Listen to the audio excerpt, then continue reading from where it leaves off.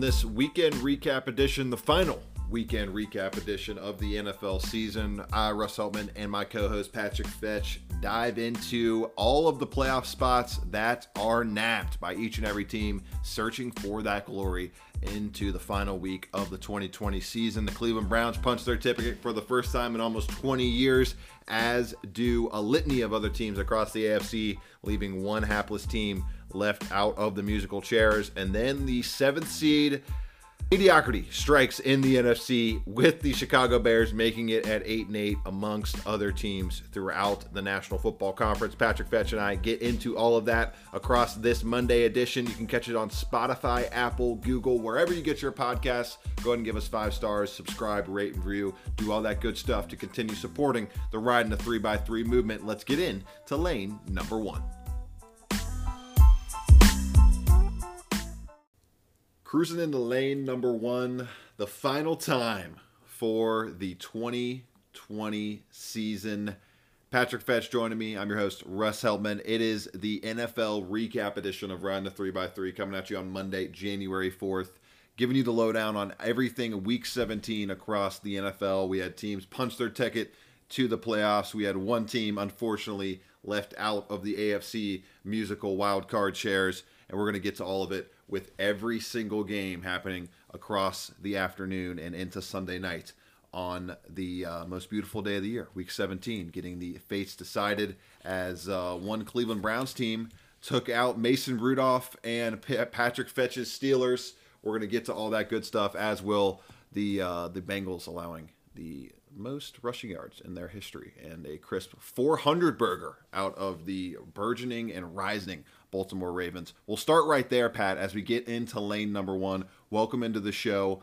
My Bengals, they had their sights set on the old concourse gates at CVG Airport in Northern Kentucky with the 38-3 defeat to the Baltimore Ravens, who punched their ticket to the playoffs. They get into the number 1 spot in the wild card round. They'll be taking on the 4th-seeded Tennessee Titans this upcoming weekend. An amazing performance by the Baltimore Ravens, who put up 404 yards rushing, highlighted by the Ohio State product, J.K. Dobbins, taking what his Buckeyes showed over the weekend and putting a little exclamation point on it with a performance of his own. Absolute beatdown. That one was. Russ, what was that number you said? 404 yards rushing. All I can do is laugh just looking at it. It's amazing. I mean, that is humbling, to say the least. The defense has a lot to improve on going next year. They've got a lot to plan for with a Ravens rush game that's got going anywhere. Ravens officially cemented themselves as the team nobody wants to play. That's all I was doing as I was watching Mason Rudolph and the JV Steelers play yesterday, was just wondering what situation leads to the Steelers not having to host the Baltimore Ravens in round 1 of the playoffs. Luckily, the Buffalo Bills took care of business and helped the Steelers out in that regard, because boy, do the Ravens look scary. Boy, do they have their swagger back.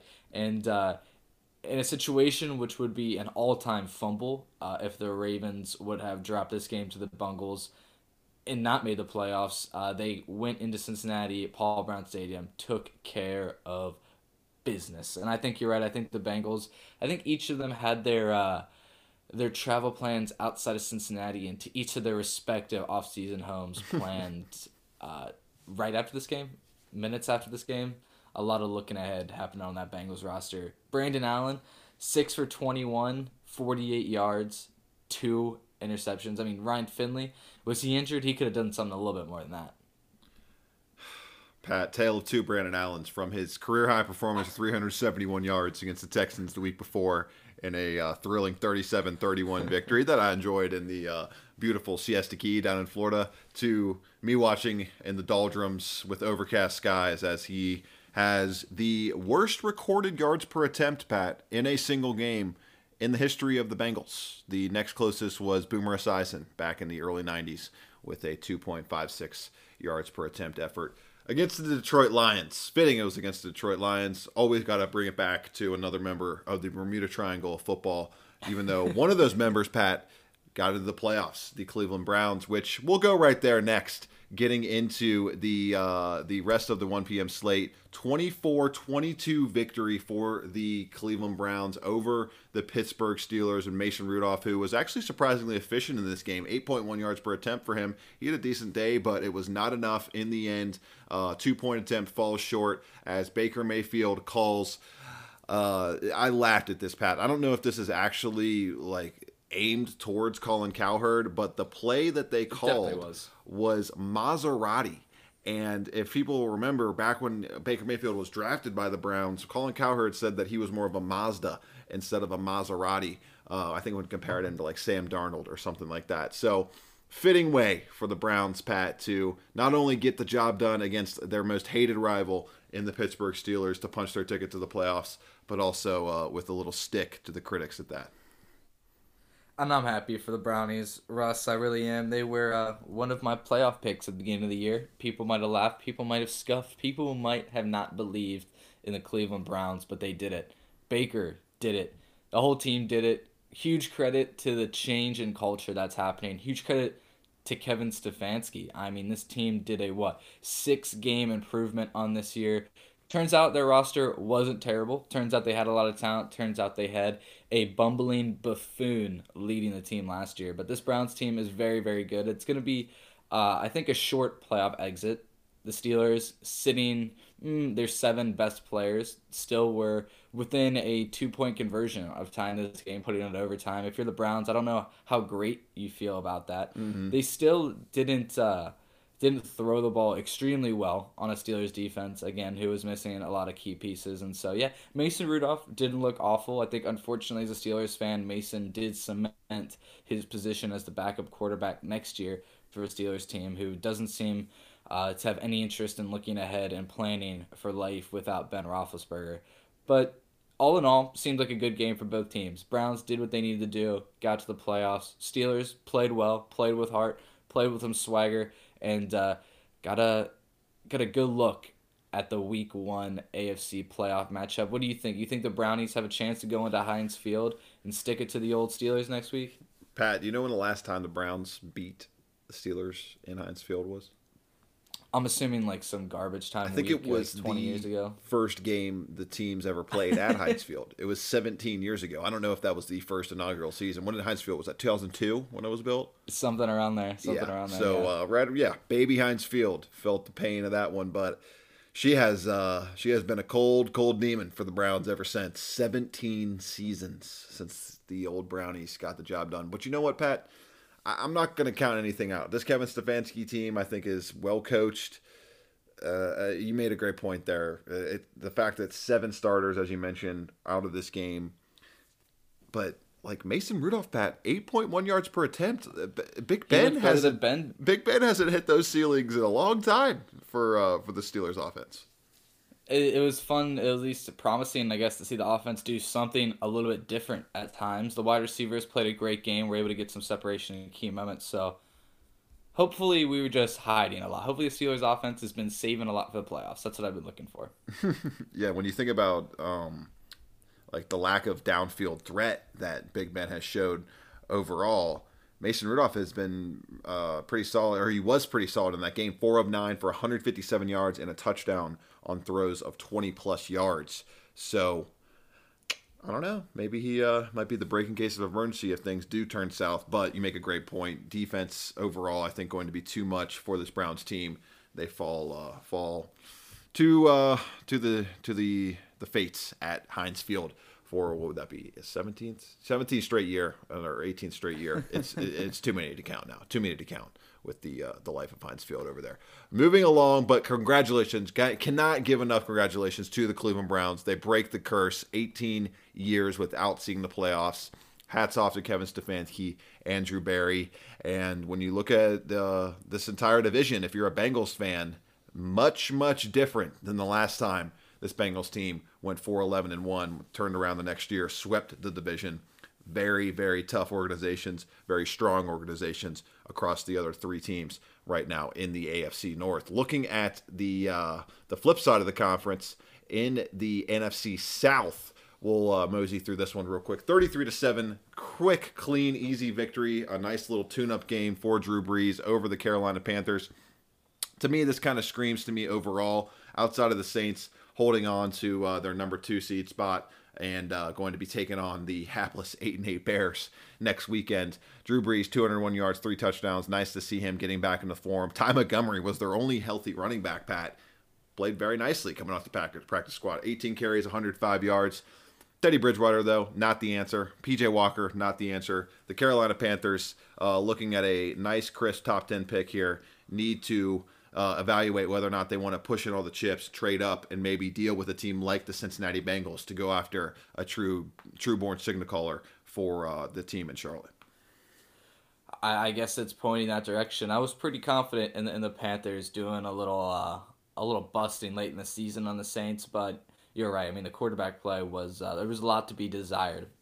And that end, when it came to the Panthers, it seemed like both quarterbacks were on their way to getting benched. If they had a third-string quarterback worth anything in Carolina, I'm sure he would have gotten some looks. In this Who's that? Will Grier? Is that the third-string guy? Oh, God, is that who it is? Yeah, no wonder he didn't get any reps in that game.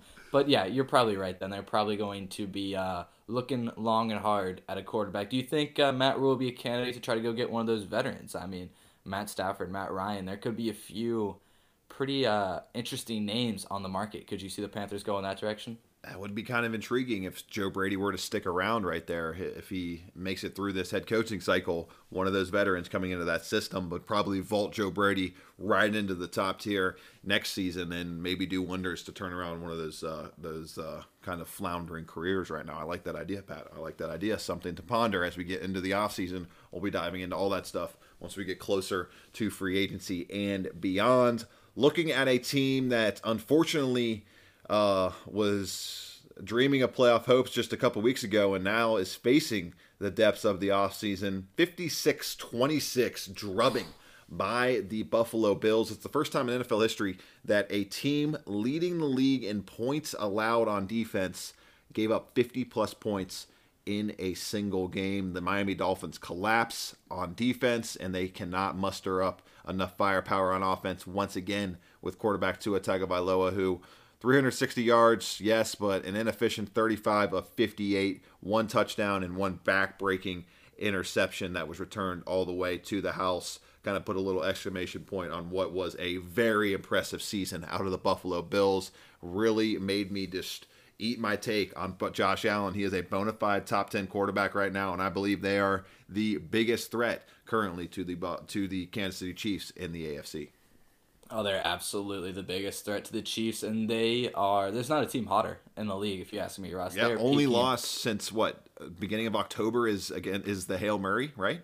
Yeah, is the Hail Murray. And if you look at the last, let's say, 5 weeks, 34-point win on the Niners. They beat the Steelers in a primetime game, dominate the Broncos in Mile High, dominate the Patriots in Foxborough, and then absolutely dominate the Dolphins with all the swagger in the world to finish out the year and to secure that number 2 seed. There was so much swagger. It was Patriot-esque almost when you look at that division, think about that division. For them to just put the absolute beat down to put the final exclamation point on a year. I love what the Bills are doing, and they're definitely scary. They feel like they're the best team in the league too. That's almost just as scary as being at the confidence they're playing with is sky high. So yeah, who got lucky enough to draw the Bills? Is that the Colts? The Colts Bills is the matchup we're getting. Yes. That'll be a great game. A great game matchup for Josh Allen. I love the Bills in that they're just going to be too young, too athletic, too quick, I think, in that game. But yeah, the Bills are hot. They are peaking at the right time. I was right about Josh Allen. You were wrong. I just want to say that again. But no, the Bills look great. The Dolphins, I guess they are who we thought they were, right? Just a mediocre team, maybe playing a little bit above their head. Had a great season still too, but Brian Flores obviously has that organization going in the right direction. And I think we need to pump the brakes on the Dolphins a little bit. I don't think anyone had them as a playoff team this year. No one thought they'd win 10 games. So the fact that they're even here, and now we have people trying to get above their skis and say Tua Tagovailoa should get another quarterback drafted in the top 5, and they should compete in training camp. Like what? What are we doing here? It's a no-brainer option. Billy O'Brien gifted you a top 3 selection. You go out and get the best player available, add him to your offense, and you never look back. Or you trade back and get even more draft capital to help flesh out this team around Tua Tagovailoa, on top of really evaluating Chan Gailey and this offensive system to make sure that that's the best thing for Tua Tagovailoa. And my honest opinion, I don't think it is. They need to formulate this thing a little bit more around a New Orleans Saints type style offense, more quick intermediate passing game instead of quick short passing game, and utilize the arm strength and the ability of Tua to hit those deep crossers like he was able to do with all that speed at Alabama. And you maybe start by adding one of his favorite weapons in Devontae Smith. Where do you fall on that, Pat? Do you think they should take a quarterback potentially and evaluate them against Tua, or do you think they should trust their own judgment with the top 5 selection last year, kind of take everything with a grain of salt, look at him coming off an injury, and add another weapon? Well, they have so much draft capital that it lends them to the ability to be creative and take a couple chances like that.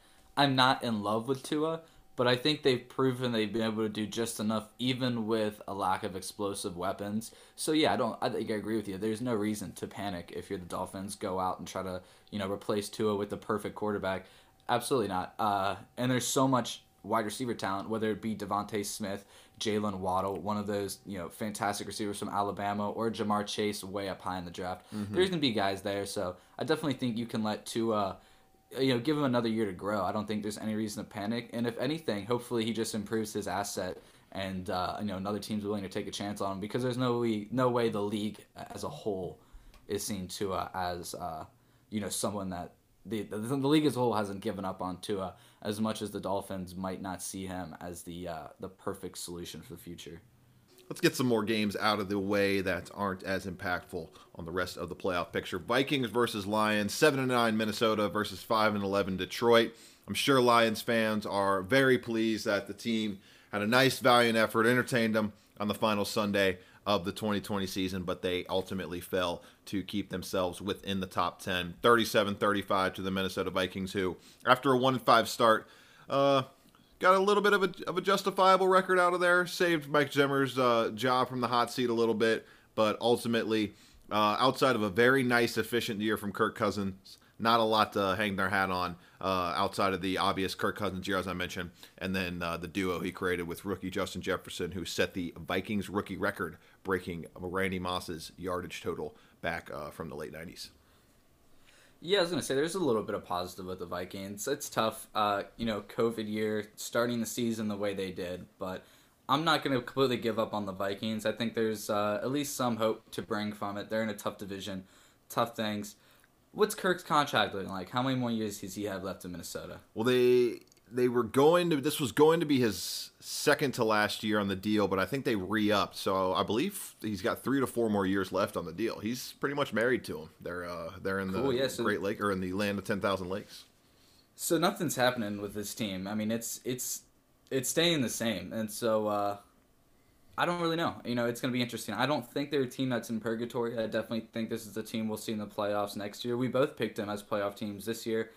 I'll do the same thing next year. I mean, looking at their schedule, they lost some tough games. I mean, they lost the Packers, Colts, Titans, Seahawks, Falcons in 5 of the first 6 games. We've seen the Falcons. They've been up and down. Outside of the Cowboys loss, though, ending the year, Bucks, Bears, Saints. I think the Vikings had a little bit of just a tough year, tough schedule, but I'm not completely falling off this team. I love Zimmer, and I love some of the talent this team has. So if they can build that defense back up to be formidable like it was, they still have a chance to be very interesting in the coming years. I'm right there with you. Mike Zimmer, I believe, is one of the best teachers of defense in the NFL, who helped this young unit reach its potential in 2021. Getting to Jets-Patriots, 28-14 victory. The beat goes on for Bill Belichick against his former team to leave the hapless Jets with a 2-14 record and the second overall pick in the draft.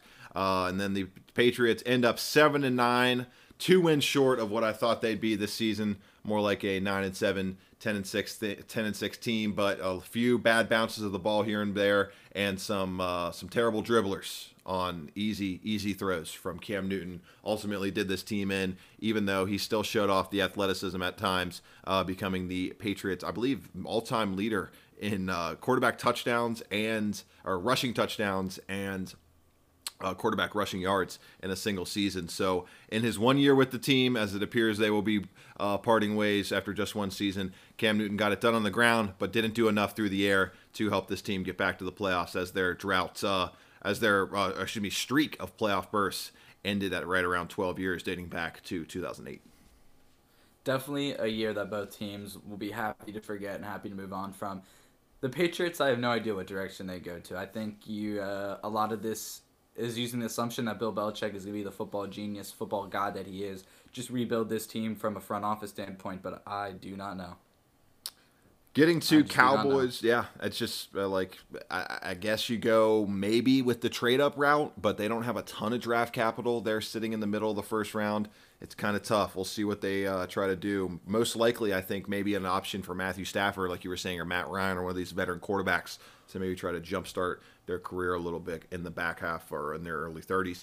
Giants, Cowboys here, 6-10 team, almost narrowly becoming the first one in NFL history to make the playoffs, as the Giants were hoping the Eagles could get the job done against the Washington football team on Sunday Night Football. But alas, despite their 23-19 victory to end the season, Joe Judge's squad could not crack into the playoff field.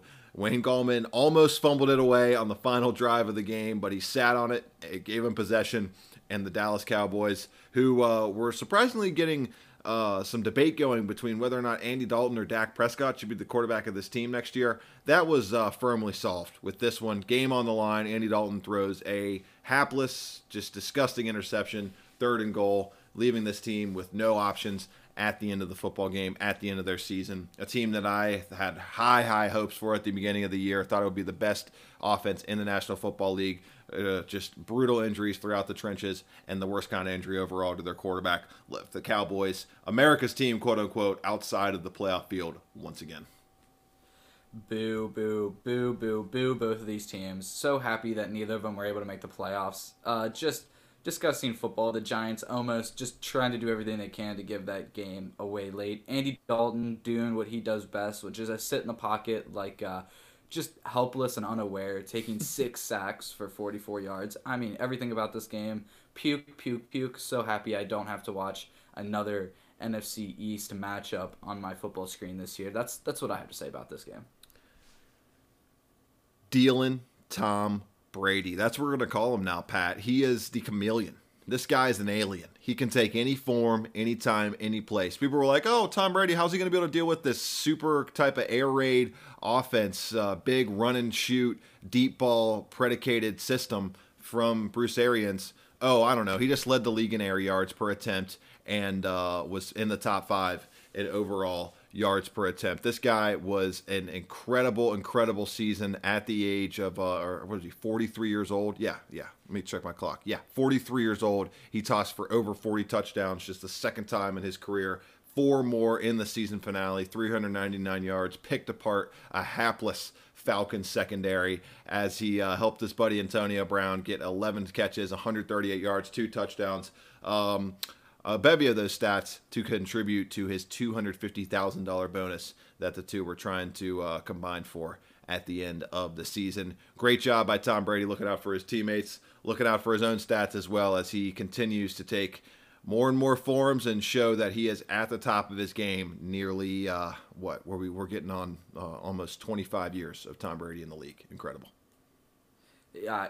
Talk about teams who are peaking at the right time. I said the Bills at the AFC side. I think the Bucs might be that team for me on the NFC side. They've been playing really, really good football over the last few months. I guess outside of that first half against the Chiefs, in which Tyreek Hill just went bananas, they've played really, really well over the last 7 weeks. 4 wins to go into the playoffs. That Chiefs game had a real good game against the Rams where they just fell. Dominated the Panthers right before that. The Saints, have been the only team really to have their number this year. So they're going to avoid them for the short time being. But I don't love the matchup that they're going to face. I guess we'll probably talk about that a little bit later when the football team comes across our ticker. But talk about a team getting hot at the right time. I think this is a bit of a prove-it game for Tom, too, going into the playoffs. He wanted to show that he still got it, that this offense is more than equipped to enter the playoff run. Mm-hmm. And I misspoke a little bit. I meant a top 5 in air yards per attempt for Tom Brady. He actually leads the league in air yards per attempt at 9.2 per pass, but he's also top 12 in average yards per attempt overall, 7.6 on the year. That ranks number 11th, just ahead of Teddy Bridgewater, Russell Wilson, and right behind of Matt Stafford and Phillip Rivers. So he's passing the ball deep, really completing those massive deep balls, and he has a huge bevy of weapons to play with. We'll see how well he's able to deal with a Washington football team front that I'm sure will be able to pressure Brady more than the 11% he's had to deal with over, I believe, the last 6 to 8 weeks. That easily paces the rest of the NFL, and it's going to be a big matchup key for that wild card battle this weekend. Getting to another team that just narrowly snuck into the wild card despite getting drubbed by, I believe, spoiler alert, he's going to be my MVP and everybody's MVP on their ballot right now. The Green Bay Packers, 35-16 exclamation point for Aaron Rodgers to stamp his ticket to, I believe, his third overall MVP, enter that vaunted group in NFL history. 240 yards, 4 touchdowns, another clinical, surgical, efficient day out of the veteran quarterback. Chicago goes 8-8, Pat. They sneak into the playoffs, but I don't think it's a playoff berth that a lot of fans are going to be very happy with, just looking at the trajectory of this team right now. I don't know. If you're a Bears fan, I think you're happy with this playoff berth. Really? Regardless, you don't. Are think you happy? Are you happy, Pat? Are you happy? Are you happy if Mitch Trubisky gets another deal? Is that a thing you're happy with? Much happier than I was during that 6-game losing streak of Nick Foles or whatever the world was going on. But at least if that continues, you know you could get Justin Fields or Zach Wilson or someone that gets you out of Mitch Trubisky life. Mitch has looked good. Stop hating on Mitch so much. Give credit where it's due. Mitch looked a little bit more confident, had a little bit more playmaking ability in his last few weeks. Mitch has gotten so lucky over the past few weeks. He's thrown some of the worst passes I've ever seen. Some of the drop interceptions he's had. Anyway, like, congrats. 8-8 Chicago Bears. They sneak into the 7 seed. This is the exact reason why there were critics of the NFL expanding to 7 seeds, Pat. You're being a little bit harsh. I think while I'd rather have seen some of the other teams in the NFC sneak into that 7 seed, as they might have a What are we doing, Arizona? How did Arizona let this happen? I blame Arizona. That's who I blame, Pat. You can definitely blame Minnesota, blame Arizona, yes, because it was their spot to lose. They just let the Bears back into it, literally fall down, shoot themselves on each foot 3 times, and fall into that 7th seed. We'll see what happens. I mean, the defense still has names on it. Khalil Mack, still one of the highest rated players in the NFL. They could still cause havoc to Drew Brees. They did. I want to say they knocked Drew Brees. They got the best out of him at least 2 years ago, last year. I could see the Bears putting up a good matchup. Tough that they're going to have to go into the dome to do it, though. Matt Nagy's going to have to figure out how to be a smart football coach for a day. That he will. We'll see how that interesting 2-7 matchup plays out this weekend. Rolling along to another game with very little impact, actually 0 impact on the playoff race. The Raiders finished 8-8 in a thrilling 32-31 victory over the Denver Broncos. I'm going to be honest, Pat, didn't pay a lick of attention to this game except for the nice deep touchdown by Jerry Jeudy, who led all receivers with 5 catches for 140 yards and a score. Somehow, someway, Drew Lock and his Denver Broncos figured out a way to lose the football game, and apparently it caused John Elway to get promoted this week. He's going to be moving up higher into the organization as they now search for someone to take over GM duties there in the Mile High City. The Raiders just refuse to play boring games. I guess that's something that you can mark down if you're a fan. A team that resides in Vegas, you expect nothing else in them but to play wild, crazy, just brainless football, which at times is what the Raiders do. But it was exciting. It was some high-shooting, classic NFC West ball, AFC West ball, I should say. And as someone who took the over, I was paying a little bit of attention to it and was rewarded for that. So, but that's about all I have to say about that one. All right, Pat, you take over the rest of the way here as we close out Week 17. Sure, I'll take over. We kind of bounced around, so let's just find some games that fell through the cracks. How about this one? A good AFC South matchup. Tractor Cito, the star of this game, 34 carries, 250 yards. He breaks through the threshold of 2,000, the 2K club, Derrick Henry, in a 41-38 victory for the Titans. congrats to Derrick Henry. That is a huge feat. Very, very impressive. That is an Iron Man feat. Definitely. And the Titans do what they do. They go over in games. They run the football. Tannehill, extremely efficient. Had another fantastic year, Ryan Tannehill did. We've given him plenty of shouts out on the pod, but deserves maybe one last one. But yeah, I mean, the Texans, Deshaun Watson, fantastic. Let's hope. I think can we join the rally call that let's get Deshaun Watson out of Houston. Let's save Deshaun Watson. Let's protect him because he's so exciting. He creates electricity every time he's in the game. But the Titans, not the Titans team that I think we want to think it is. A team, coached by Vrabel and runs the ball with Derrick Henry. They are high powered. They're electric, and they're gonna have to put up points if they want to do anything in the playoffs, Russ. 8th player in NFL history to rush for 2,000 yards, as Derrick Henry leads the NFL in rushing for back-to-back seasons. First player to do that since LT back in 06, 07, and he surpassed Chris Johnson, who had 2,006 yards back in 2009, finishing with the franchise record 2,027 on the year. He is the engine for this offense, but in the end, Pat, it was the efficient passing attack of Ryan Tannehill to his big monstrous receiving core in A.J. Brown and Corey Davis.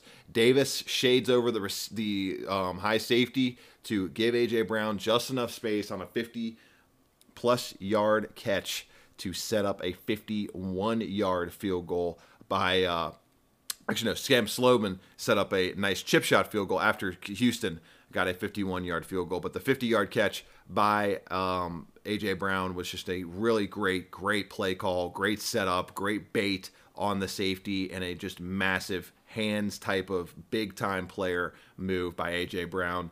Didn't think it was going to happen, but you can't be caught sleeping like that if you're the Houston Texans. They had nothing to play for in that instance. All they had to do was make sure no big plays over the top. 18 seconds left. Cannot expect them just to kneel the ball there. Yep. Not at all, not at all. So the Titans are going to go into the playoffs 3-point home dogs against the Ravens. Mm-hmm. Very interesting line. I wonder what line they would give you on rushing yards in this game. You got the number 1 and number 2 teams in rushing going against each other. 191 yards per game for the Ravens, 168 yards per game for the Titans. We might see 500 yards on the ground in this game, Russ. That will be an old school football fans. It'll be a fun one for all the Ironheads out there on 110. What is that? What do we had, like 650 plus yards on the ground between the Ravens rushing attack and Derrick Henry himself. So incredible. Yeah, we had a great weekend of rushing so far throughout this week 17, heading into that matchup in the super wild card weekend, as they're dubbing it. Very, very right on that one. But we can move it along from there. We'll be excited to see how the Titans go in the playoffs. Let's get another one that fell through the cracks. Chiefs and Chargers. Well, this game happened. Chad Henne, I guess, started for the Chiefs. It was Justin Herbert. Yeah, one of those JV situations. Justin Herbert did play very, very well. 22 for 31, 302 yards, 3 touchdowns, and definitely, I think, cemented his place winning Offensive Rookie of the Year. A lot to look forward to if you're a Chargers fan. I think maybe the only true secure quarterback of the future from last year's draft. Only saying that because the injury poor Joe Burrow sustained. But Justin Herbert has looked fantastic. His arm is electric. He seems like a great leader. The Chargers, to get to 7-9 on the year, I think I've forgotten about them, at least myself. I forgot about them very early on in this year. So to see the type of heart, pretty impressive. End the year with 4 straight wins. Absolute gutting to the draft stock that they once had. And is that going to save Anthony Lynn's job? Well, Pat, did you see the news today? He's gone. No, Old Lynn's gone. The curse of Lynn got him. Yeah, he was not able to escape the curse of Lynn, even though I thought he might have pulled it off after the 45-0 drubbing at the hands of the New England Patriots a month ago. He's rattled off 4 straight victories, but ultimately not enough in the eyes of the Spanos family.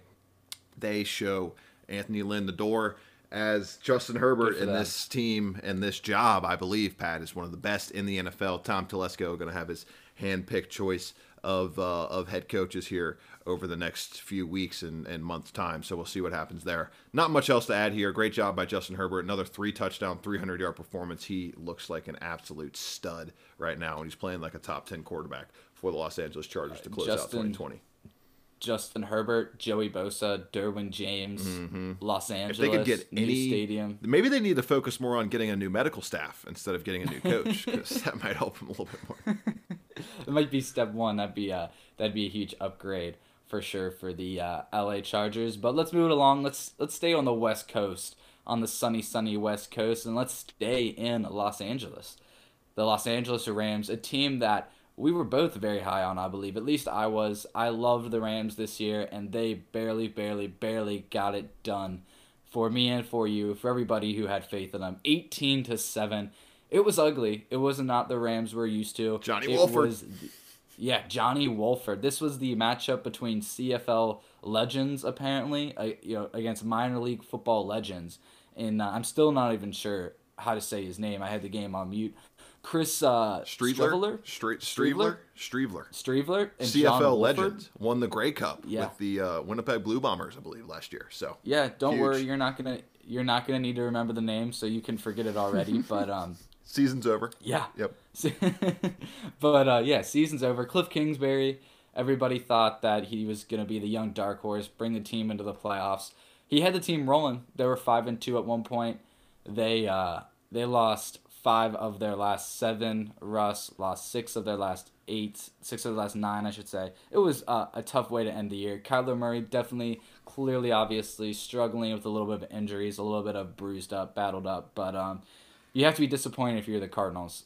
Disappointed, but optimistic. The defense, I think, looked really good down the line. I think pretty promising for the most part. But when the pride and joy in your team, your number 1 overall pick, and the offensive genius guru that you have at your head coach, when they put up 12 and 7 points in 2 deciding weeks in week 16 and 17 against division foes, it's definitely a sour way to end the season if you're the Arizona Cardinals. Johnny Wolford leading the Rams in rushing, Pat. 6 carries for 56 yards. Looks like Sean McVay took a little page out of his buddy Zach Taylor's book when the Bengals beat your Steelers a couple weeks ago with the quarterback runs. And they weren't necessarily there were a couple designs in there, but it was a lot of just instinctual moving in the pocket from John Wolford. So good job from him. He just kept the train moving, didn't make a lot of disastrous mistakes outside of his first ever NFL pass where it was intercepted in the red zone or in their own inside of the Ram zone 20. So decent performance by Wolford. But looking at this Cardinals team, it's the first 6 games. They need to be 4-2 or better next season for Cliff Kingsbury, I think, to survive the hot seat, because the bottom line is they have to adapt. They have to show an ability to do something other than putting DeAndre Hopkins in a 3-by-1 set and saying, go out and figure it out. The Cardinals were very easy to decipher down the back stretch of the season. They didn't do a lot of self-examination. They're going to have to do a lot of it in this offseason to make sure they figure things out. And I'm a big Kyler Murray fan, but these little nicks, these little bruises are the big reason why some of the evaluators were down on him coming into the draft, because he is very small, diminutive guy. He is going to take a little bit more punishment. It's going to be harder for him to recover, especially if this offensive line situation does not get figured out soon. But not much more to say about the Cardinals. Congratulations to the Rams. 3 out of 4 seasons making the playoffs with Sean McVay. That's right. And the Rams are one of those teams, I think they just needed to get in. And they're going to have a very, very interesting matchup as well against the Seahawks. Those division matchups, I know as a Seahawks fan, they're probably not very excited to see the Rams across the way, no matter their success against them. But it'll be very interesting. I'm very, very intrigued in that game. Who would you rather have at quarterback, Goff or Wolford? Is there a big difference at this point? Especially if Goff's got a bum hand? I don't know, man. That's going to be very difficult, a proposition for the Rams to figure out, regardless, going up against the Seattle Seahawks. Although if we want to move to that game right now, Seahawks versus 49ers, Pat, Seattle offense has looked terrible of late. Russell Wilson's only averaged 7.5 yards per attempt once over his past 8 games, and that was when he had just 7-6 against the Jets.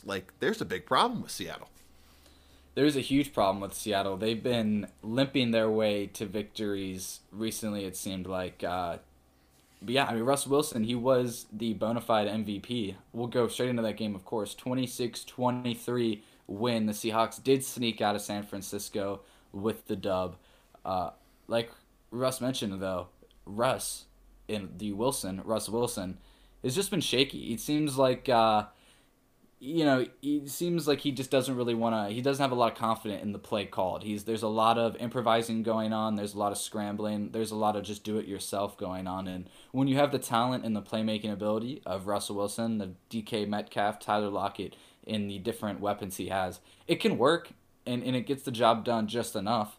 But when you got Aaron Donald breathing down your neck and some other better defenses, I don't know. The Seahawks are a little bit worrisome. They seem like they're trying to let their playmaking ability reign supreme over the strategy of football, and I think that's a very risky football strategy. Especially over the past 6 weeks, Pat, haven't seen a 100-yard game, or past 5 weeks, have not seen a 100-yard game out of DK Metcalf. Feels like defenses are starting to shade coverage more towards the rookie, forcing Tyler Lockett just to beat them one-on-one. And yes, Tyler Lockett's a great weapon, but when you don't have the 1-2 punch power of those two guys together like we saw in the first half of the year, it really hamstrings the overall effectiveness over the top for this passing attack. And that's exactly what we saw against the San Francisco 49ers, where Russell Wilson, decent day, didn't make any huge mistakes, but only 181 yards. What do you go? 20 of 36. So it was not a very efficient day. 5 yards per attempt. They're going to have to figure that out, and they're going to have to be much better against this Rams team that I believe will be able to manufacture some offense against Seattle. And there's always the problem when you're dealing with Aaron Donald in the middle and the DK Metcalf kryptonite and Jalen Ramsey, who shut down another top-tier wide receiver once again this weekend in DeAndre Hopkins. He has been well worth that contract they paid out to him. I was critical of them dealing so much draft capital on top of having to pay him a top-tier deal, but he seemingly has been well worth it so far.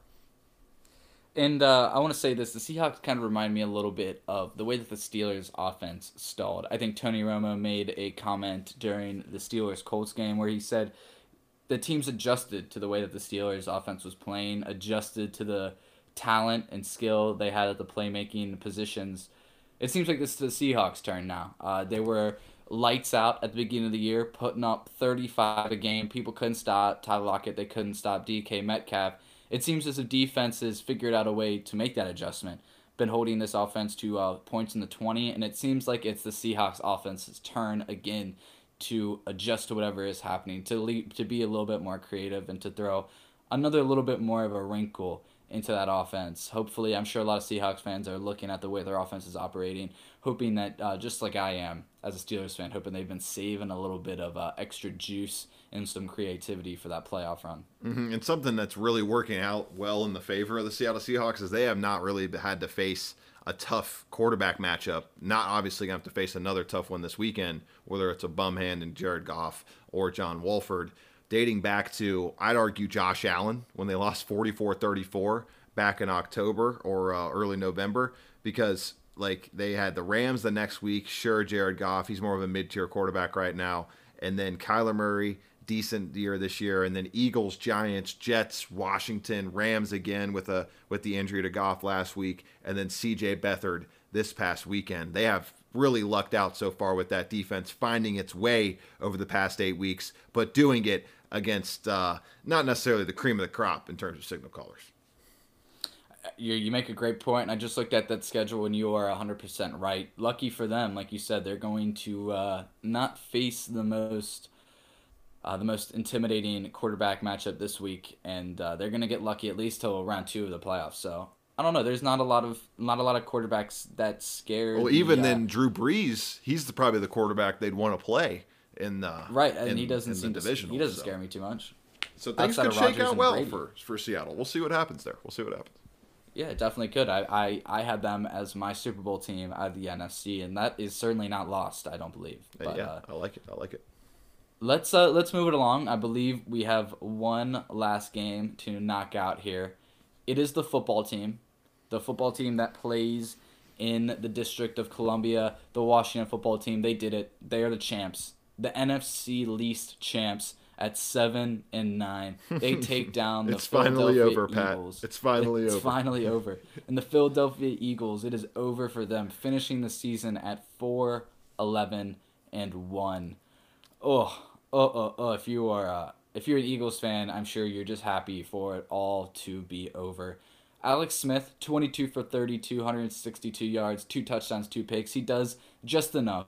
He does just enough to secure the division win, and they should call it the Alex Smith Comeback Player of the Year award and give it to Ben Roethlisberger this year. That is that's the decision I made. Spoken like a true Steeler fan right there. As the big storyline of this game, Pat, was people all up in arms about Nate Sudfeld getting playing time. And why did they bench Jalen Hurts when they were only down 17-14 at the beginning of the fourth quarter?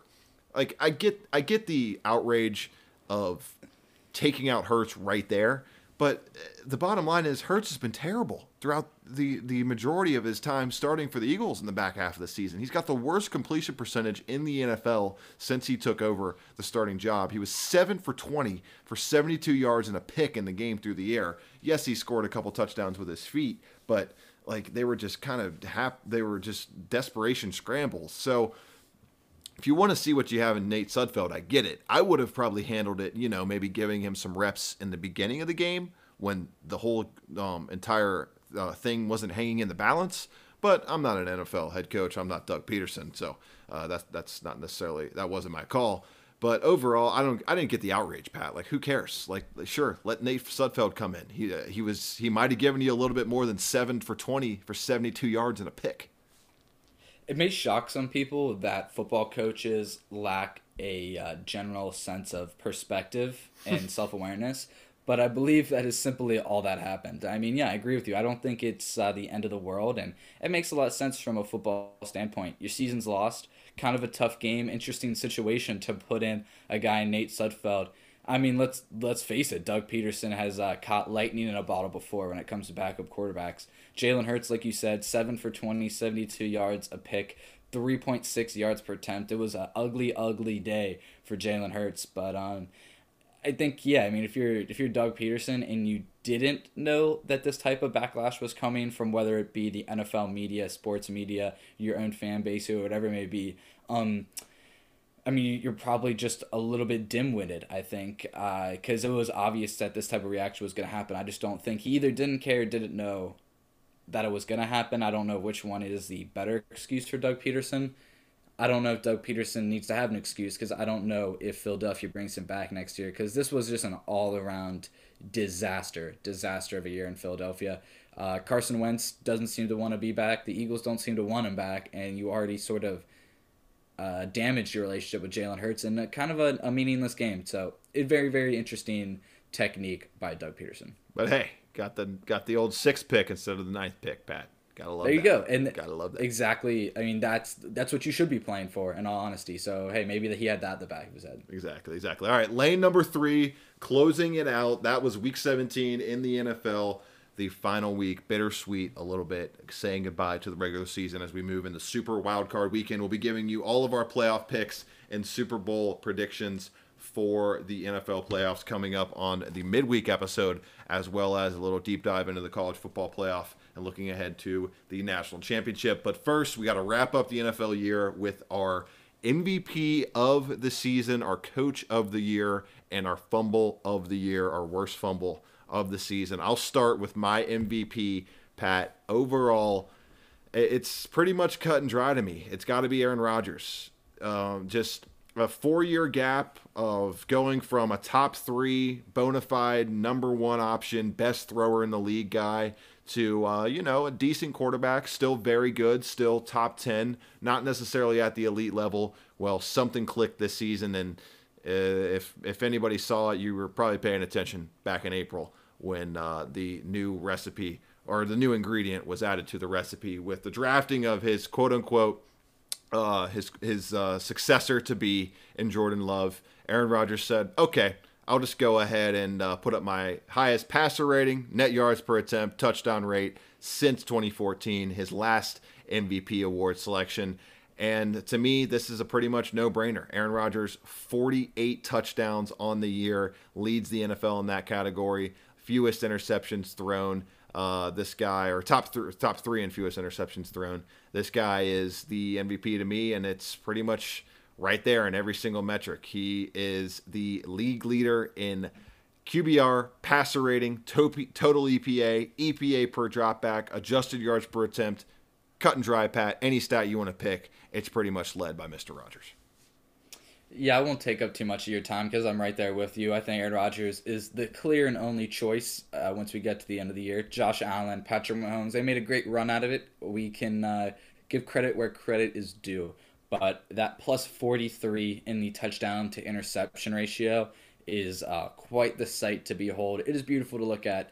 And he was just surgical this year. He was awesome, especially with, the limited weapons to which he has available to him in Green Bay, with the very interesting draft approach of Matt LaFleur.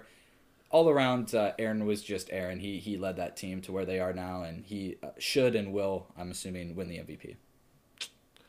I think the one case you can make is volume and shouldering the weight of the offense, which I would give the edge there a little bit to Mahomes because he has thrown more. He has more pass attempts than Rodgers, has had to carry a little bit more weight. But to me, it just kind of speaks to, all right, well, Rodgers just went in and got the job done a little bit more efficiently. 13-3, not a huge difference in record. Both teams number one in their respective conferences. Got to give the edge there to Mr. Rodgers. Your coach of the year, Pat. Who do you have here? Coach of the year was tough, and so I guess I'm going to take a little bit more time here because I think there's a lot of very, very good choices. I had Stefanski on my list. We talked about him earlier. The jump that he was able to make with the Browns this year was extremely impressive. Put his head down. Seems like he just had the boys playing really, really good football. Another coach, Ron Rivera. I mean, sure, they went 7-9, but for him to lead that team, all the turmoil at quarterback, all the different things, I thought that was a really, really, really impressive job done by Ron Rivera just to get his team across the finish line into the playoffs. But my coach of the year, I'm going with Sean McDermott. 13-3, the Buffalo Bills do it. They win the division. They get over a hump. They do just so many things that Buffalo hasn't been able to experience in so long. And for his team to have the swagger, for them to go on the run they did late in the season, for the jump that Josh Allen made, for the just seamless transition they've been able to make with Stephon Diggs entering that offense, I got to give it to Sean McDermott. Just a complete year for the Bills. I think he deserves it. He's my coach of the year.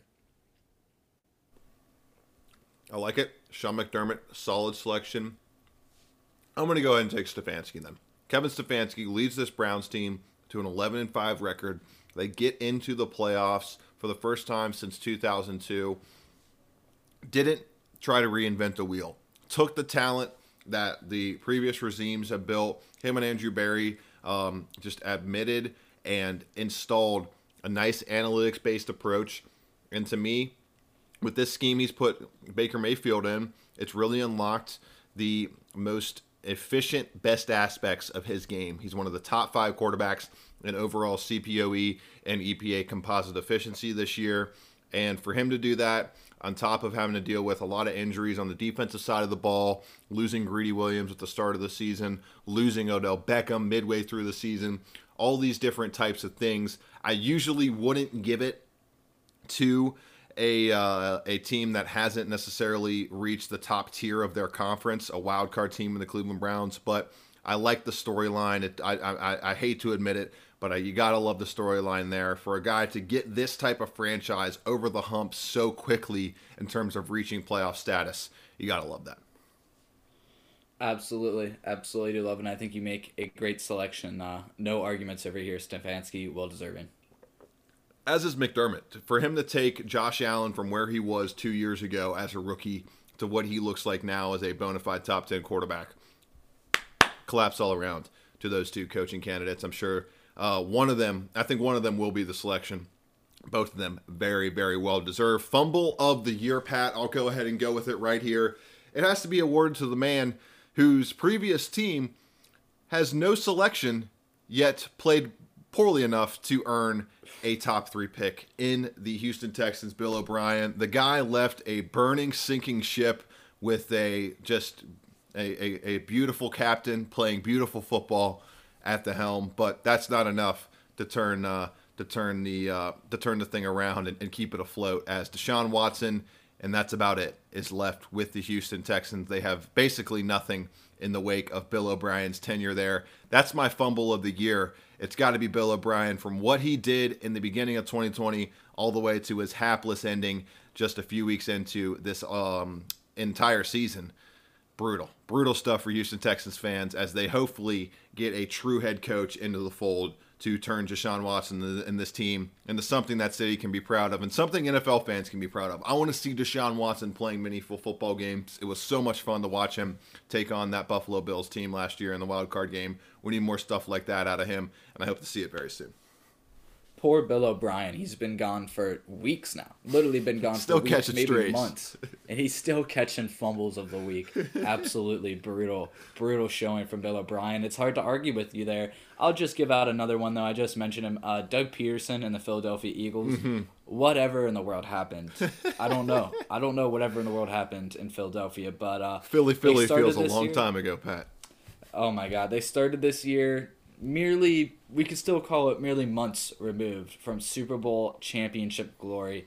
They had a former, MVP caliber quarterback who was going to come back and lead them. They had a very promising backup quarterback that they snagged for reassurance. They had a tremendous defense, leadership all around, and somehow ended this season 4-11-1. And maybe we all should have known something was awry in week 3 with that tie with the Cincinnati Bengals that set the tone, I think, for the rest of the year for the Philadelphia Eagles. There is a very confusing future ahead for them, and I don't think Doug Peterson is a part of it, nor do I think he should want to be, but he definitely gets some of the credit for what is the current situation of the Philadelphia Eagles. City of brotherly love indeed. We shall see how much love they show to their only Super Bowl winning coach over the past 40 years. That'll do it for the 17 weeks and the entire NFL season of riding the 3x3 Monday recaps. For Patrick Fetch, I am Russ Heltman. We'll get back to you on the weekend preview / midweek edition of Riding the 3x3. We'll continue to have multiple episodes per week throughout the entirety of 2021. Happy New Year to everyone. For Patrick Fetch, I'm Russ Heltman. See you in a couple days, everybody.